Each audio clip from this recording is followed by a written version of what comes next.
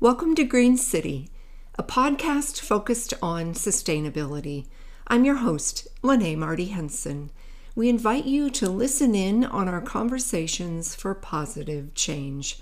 It is my hope that we can all come away with something that resonates within our own lives and inspires us to action within our own communities. Let's start where we are and find ways to work together to create more connected, more vibrant, and indeed more sustainable communities. Join us each week as we learn from each other. We have a returning guest joining us this morning, but it has been a while, so it'll be nice to catch up. Brant Rife teaches AP Environmental Science and Biology at Valley High School here in West Des Moines, and is the daughter of an environmental science teacher from the 70s. I enjoy Brant's enthusiasm for the environment, as well as his students' embracing of science and what it can teach us. So thanks for coming on this morning, Brant. Absolutely. It's a pleasure to be here. So since it's been a while, let's have you give a little bit of your bio to this point and where this enthusiasm for science and the environment began for you. Yeah, so I think as with most people, we're heavily influenced by our parents. My dad was a geologist. The irony, he was actually a petroleum geologist, but his affinity for geology was just like picking up rocks on gravel roads and learning about them, and then making my granddad take him to other places. And so when he got to college, at that time period, the geology majors were just pushed into petroleum geology because it's where they could earn a living. And so our family vacations involved going out west, going to mines. My dad had a mineral collection in our house that I just assumed every kid had a rock room in their house, because you're self-centered and you assume that everybody's like you. And so I can trace, so much of, I think, an awareness about the environment to some of those trips. But I went really the biology route as a kid. I just loved being outside and animals. And so when I was thinking about what to study, I just was like, well, I'll major in biology because I like it. I don't know what I want to do. And then that path kind of led me more towards ecology, and I did ecology research, but that taught me a lot about the scientific process, but also I realized that's not what I wanted to do for the rest of my career. And so I thought maybe I'd teach biology, and student taught, and just got hooked. I just love trying to get students excited about those types of things. And so took the job at Valley, and this is, I think, my 18th year here. So yeah, it's weird to be more closer to retirement than when you started. It just kind of hits you.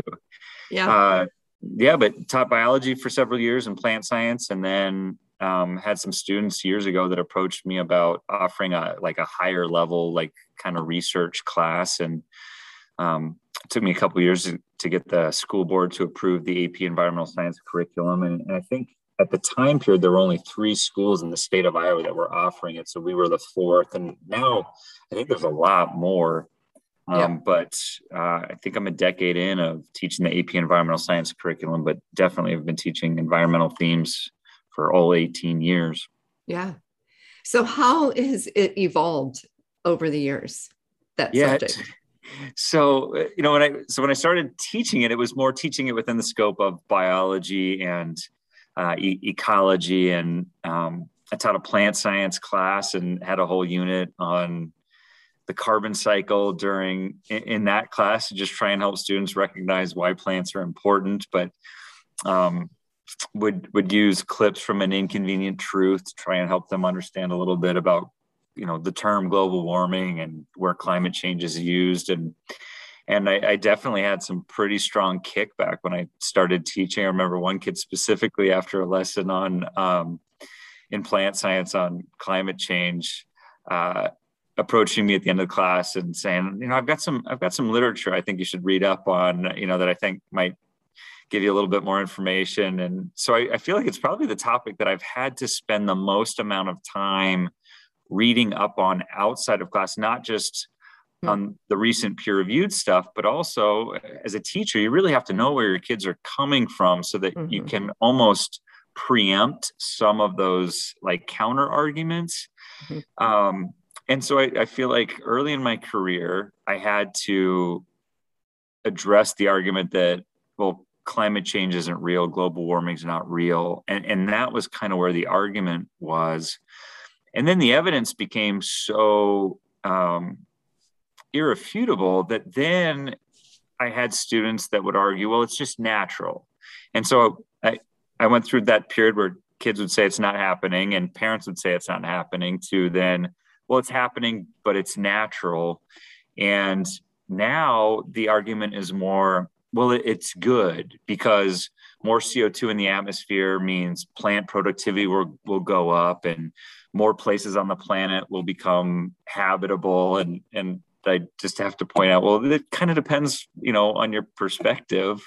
I think I used just the example that, if you have mineral rights in Greenland, it might be good for you because there's parts that are going to be exposed that you can now farm and you can mine. But if you live on a coastal area, it's not good. And then I also try and point out that, yeah, plant productivity can go up, but it's mostly carbs. It's not, protein production in plants going up. So I just think that's dynamic, that in 18 years, the way that I'm teaching it has gone from it's not happening to it's happening, but it's natural, to, okay, it's not natural, but it's actually good. And that seems to be the counter argument. Yeah. I'm sure that's a challenge. So given the last few years with COVID, what are some things you've had to do to adapt just to that environment within the teaching science realm? Have there been any things in particular that have come up with just, I can't imagine what it's been like to be a teacher in the last 2 years. Yeah, I can just speak from our school district because I know every district just kind of did their own thing. So the first year when nobody was in school, my family we were kind of living off the grid. We went down to southeastern New Mexico and we're just on BLM land because we had been informed that we weren't able to go back into the school and we weren't going to be teaching. And I got to a plateau and had cell phone reception and found out that because the AP Environmental Sciences for DMACC credit, DMACC was requiring us to start teaching again. So we packed up, got in the car and drove back to Des Moines. And so that first year was super tricky because I'm having to convince my students that the stuff I'm teaching you have to keep learning, but all of their non-DMACC classes were completely optional. And then on top of that, you're trying to teach when you know that their lives are just completely flipped upside down. And what you're doing might not be the most important thing. And I have no clue where their mental health was at the time. And I'm, teaching through a camera to them and they're in their homes. And so that was dynamic. But then the first full year, our school went blended. So I had about 25% of my students who were online that I had to teach at the same time that the other 75% were in the room in front of me, and trying to just get creative so that I'm trying to engage everybody, but realizing that their needs are completely different. And probably one of the coolest things that came out of that was recognizing that we could do these seminar discussions about pretty big issues by doing breakout rooms in Google Meet. And then the really powerful thing was, well, I can't be in every room. So by me removing myself from the conversation, or removing myself from even being an option in the conversation, it forced the students to really discuss and debate these issues that I've had my students debating for a long time, but you can kind of hide in a larger setting. But when it's just four of you, and there's a lull in the conversation, usually somebody would just step up and turn to the student who hadn't said anything and just say, is there anything you would like to add about the difference between a carbon tax and cap and trade? Because one of the discussions is about carbon policy. What should the U.S. policy be? And as a teacher, I'm sitting back watching my students have conversations about stuff that they're going to be voting on for the rest of their lives. And, there was a lot of scaffolding that I would put in place to try and make sure that they were prepared and could talk. And they were graded on their conversations, and I would record it, and I could step back and view that afterwards. But it's weird. And I told the students that I realize you might not realize how exciting this is, but for a teacher to have your students talking about carbon policy, or, the really powerful one last year was we were going to be talking about the electrical grid. And so I'd given them the prompt right, like a couple days before the freezing temperatures in Texas hit and wiped out their energy grid. And so the students are seeing why this conversation is powerful and why it's relevant. And so then I was able to just fold that and kind of add that into their conversation and have them break down the type of renewable energy that should be used in different regions of the country based on, what part of the grid that they're connected to. So that was such a massive, innovative way to deal with seminar discussions. And so I'm continuing it this year, even though everybody's in person, and I'm able to sign up for different rooms around the building, and the students go there, and one of the kids turns on their camera and turns on the Google Meet. And so that was definitely a highlight of something I've been doing for the whole time I've been teaching the course, but not like that. And I'll never go back. And and the students talk about it. I had two students come to me after that discussion yesterday about they had to research carbon taxes and cap and trade systems and look at the Regional Greenhouse Gas Initiative in the Northeast and the Western Climate Initiative and compare the Clean Power Plan with the Affordable Clean Energy Rule and look at different states and then propose what they think we should do. And two kids came and they just said, man, this was really cool. Like, I haven't thought about taxes that way or policy that way. And I'm like, think about what you're talking about though. You're going to be voting on this for the rest of your life. I'm like, yeah, this is really interesting. And as a teacher, you're sitting there going, you're finding interest in carbon policy right now is pretty cool. Yeah. Well, and you were mentioning before we got on air that you have had students who've gotten so engaged in your eco club or something that they're actually down at the legislature, talking to them about what they feel is important, and they have some depth of knowledge that they can bring. Yeah, it is exciting too. Yeah, I've been sponsoring an environmentally themed club for years, and it changes forms because I always tell students, like, clubs are really supposed to be student driven. Mm-hmm. So I'm just here to guide you, but really what you need to do is decide, well, what direction do you want to take this? And we've, gone in the direction towards food security issues, growing food and giving it to local food pantries, to, prairie plantings, but this group's really been interested in policy. And I think for 3 years in a row, some of the students have just gotten together and gone down to the Capitol and, tried to raise awareness about it. And one of the students that graduated last year actually spoke at the Capitol. So you had to have a high school senior who is, given a microphone and speaking to the crowd is a really powerful thing to just watch. And it gives me a tremendous amount of hope that these kids are not just going to kind of turn and think that they can't do anything. Yeah. Well, and that has to be gratifying too, because you've had a number of students through the years who have gone on to pursue this at the college and graduate level. And that must be fun for you to stay connected and see them, lighting the world on fire with some of the things they're doing. Yeah, I think it also helps me put some of the current students in contact, or at least let them know, hey, here's somebody that was in your place a couple of years ago, and here's what they're doing as a job right now. Mm-hmm. That, when I was their age, I didn't know that existed. And I also tell students that, if you like this, but aren't quite sure what you want to do, just wait till the end of the course. Because every unit we look at it from a different topic. I had a student, I'll just give you a couple examples of what some students are doing, just because I just think it's so cool, the many different ways that they can approach it. So I had a brother and sister years ago that I knew very well, because they also sponsor a rock climbing club. And so they were both heavily involved in that. So they reach out when they're back in town.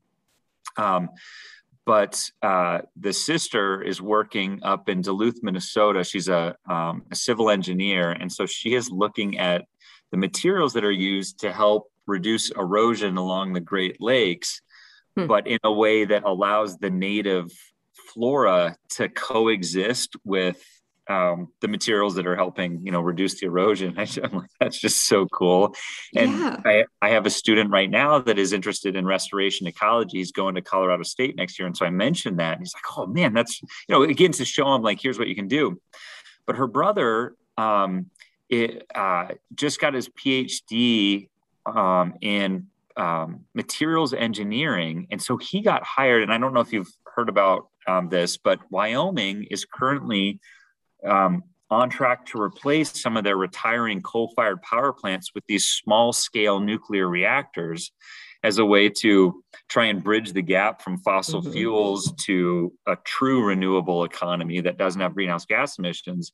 And so he was hired by the company because of his materials engineer PhD, where he was bombarding materials with different substances and looking at the results under an electron microscope.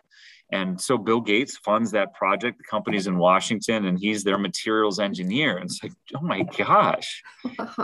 Then I had a student who graduated 2 years ago from the University of Iowa in their environmental policy program. So I love pointing that out too, that you don't have to go into the hard sciences. And so she reached back out to just let me know that, she probably in high school wouldn't have considered this if it hadn't been for the AP Environmental Science. So she went and majored in their policy program, and I think her job is she's working for a clothing company that is looking at the sustainability of their products. So her job, as far as I heard, is there to look at to basically certify the textiles that their clothing company is using for sustainability. And I mean, it's just all over the place, but being able to tell high schoolers, like, here's an actual job that somebody that went to Valley is in, and then in some cases being able to put them in contact with those people, it gives me so much hope that they're going out into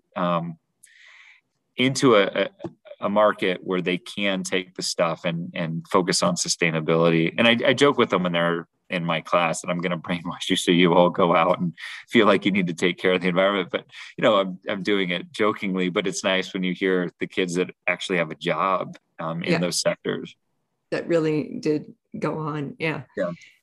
And you must see too, that it just seems like the younger generation get it so much more than many adults. And I don't know if that's just because it's their world that they're inheriting and they're taking it a little more seriously. Not everyone, but a lot of students. And that's got to be kind of nice to be in the heartbeat of where you get to kind of work with them and learn back and forth with them, I'm sure.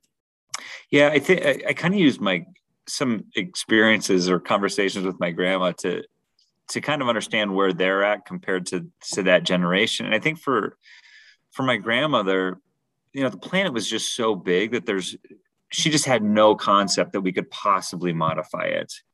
And, these kids are on social media with people around the world. Like, I feel like that has helped them recognize that we are all connected. It's, you can go here and you can go and you can see this and do this. And I think that contributes to their sense that, oh no, we can modify this place. And so it's not so big that, we can't impact it. But also just, I kind of think the optimism of youth helps a little bit too. Yeah, definitely. Yeah. So where do you find your hope when you're, teaching with these kids? And I'm sure, because it's the subjects are daunting. And as you're trying to, educate and have them engage, Yeah. it can be daunting. So how do you help them find the hope? I think one of the things that helps me is I try and end every lesson. Like if I'm going to introduce a concept, unfortunately, I tell them, we've got problems, but we don't solve problems unless we know about them. And my job is to educate you about them. But at the end of the day, I want you to be aware that, okay, somebody is solving this over here and somebody's solving this over here. And so it's not something, in my opinion, that we need to figure out new solutions. It's more we need to implement stuff that's already come about. But because I've been teaching it long enough, there are certain problems that the first couple of years I taught the class, we didn't necessarily have solutions for, but now people are doing things about it. And so I can bring those into the class as well and point out that, okay, like a classic example is with the Great Pacific Garbage Patch that, it might have been 6 years ago. I showed the students a video on Twitter of somebody that was their age that came up with this idea for basically dragging these floaties in this net and kind of cleaning it up. And then a couple years ago, they actually put it into the ocean to see if it would work. And now it's out there collecting trash. So I can also present it from that perspective that when I started teaching this, we didn't have a solution for that, but now we do. And you can buy these sunglasses that are the frames are made from the plastic that's collected there that you can support it. And then, but that still doesn't help us, prevent it from getting to the ocean.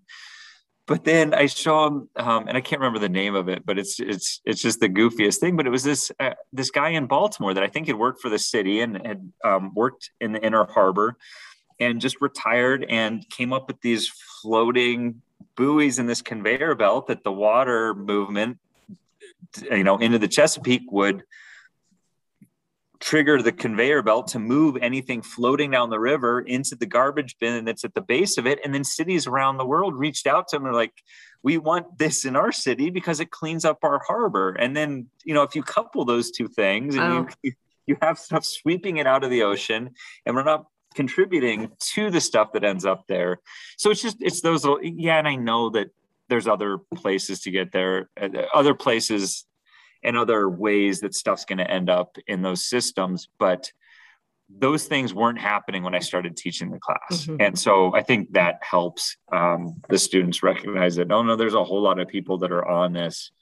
And if we just shift the way that we invest in our country, then we could have more of it. Or you don't even need the government to step in. If you guys are going to buy these products, then that money's going to contribute to this. Yeah. That's wonderful. So what are your final words of wisdom for our listeners, for all of us out there who continue to get inspired by folks like you, Brant, who are in the heart of teaching the next generation? I think for me, part of the reason I'm hopeful is that when you do pay attention to this stuff over time, you do see that we are successful. And I realize not everybody has the time to just pay attention to this all the time. I am in a unique situation where I have to teach this every day. So I am learning about it every day. But there are a whole bunch of reasons to be hopeful. I'll just give you one more. And, we can kind of leave it at that. Like when I started teaching AP Environmental Science, not even then, like I think back in college, we have been talking about opening up the Arctic National Wildlife Refuge for drilling for decades. And, it would kind of ebb and flow when gas prices would go up. There was push to do that. And, all along I'm sitting there going, if we don't stop at a wildlife refuge, then why would we stop at a national monument like Bears Ears? Or why would we stop at a national park once we've done all that stuff? And a lot of people miss that we actually opened up the leases for the Arctic National Wildlife Refuge because it happened on January 6th last year. And there was another event on January 6th last year that made more news. But the reason I'm hopeful is that the major banks said, we are not going to fund we are not going to loan companies money to lease that land because it's not good for our economic system. There is so much risk in continuing to invest in fossil fuels. And that's where I have hope, is that I think we are seeing the private sector recognize how risky those investments are. And as frustrating it is that we might not pass federal legislation, we're still seeing progress. Yeah, that's good. Well, thank you, Brent, for all that you do every day and for joining us today. You continue, as I said, to inspire. To our listeners out there, check out yourgreenportal.com. You can hear the podcast and see the blog of this show, and we hope you continue to tune in to the conversations. But thanks again for being here, Brent. Absolutely. So good to see you again. That's all for this edition of Green City.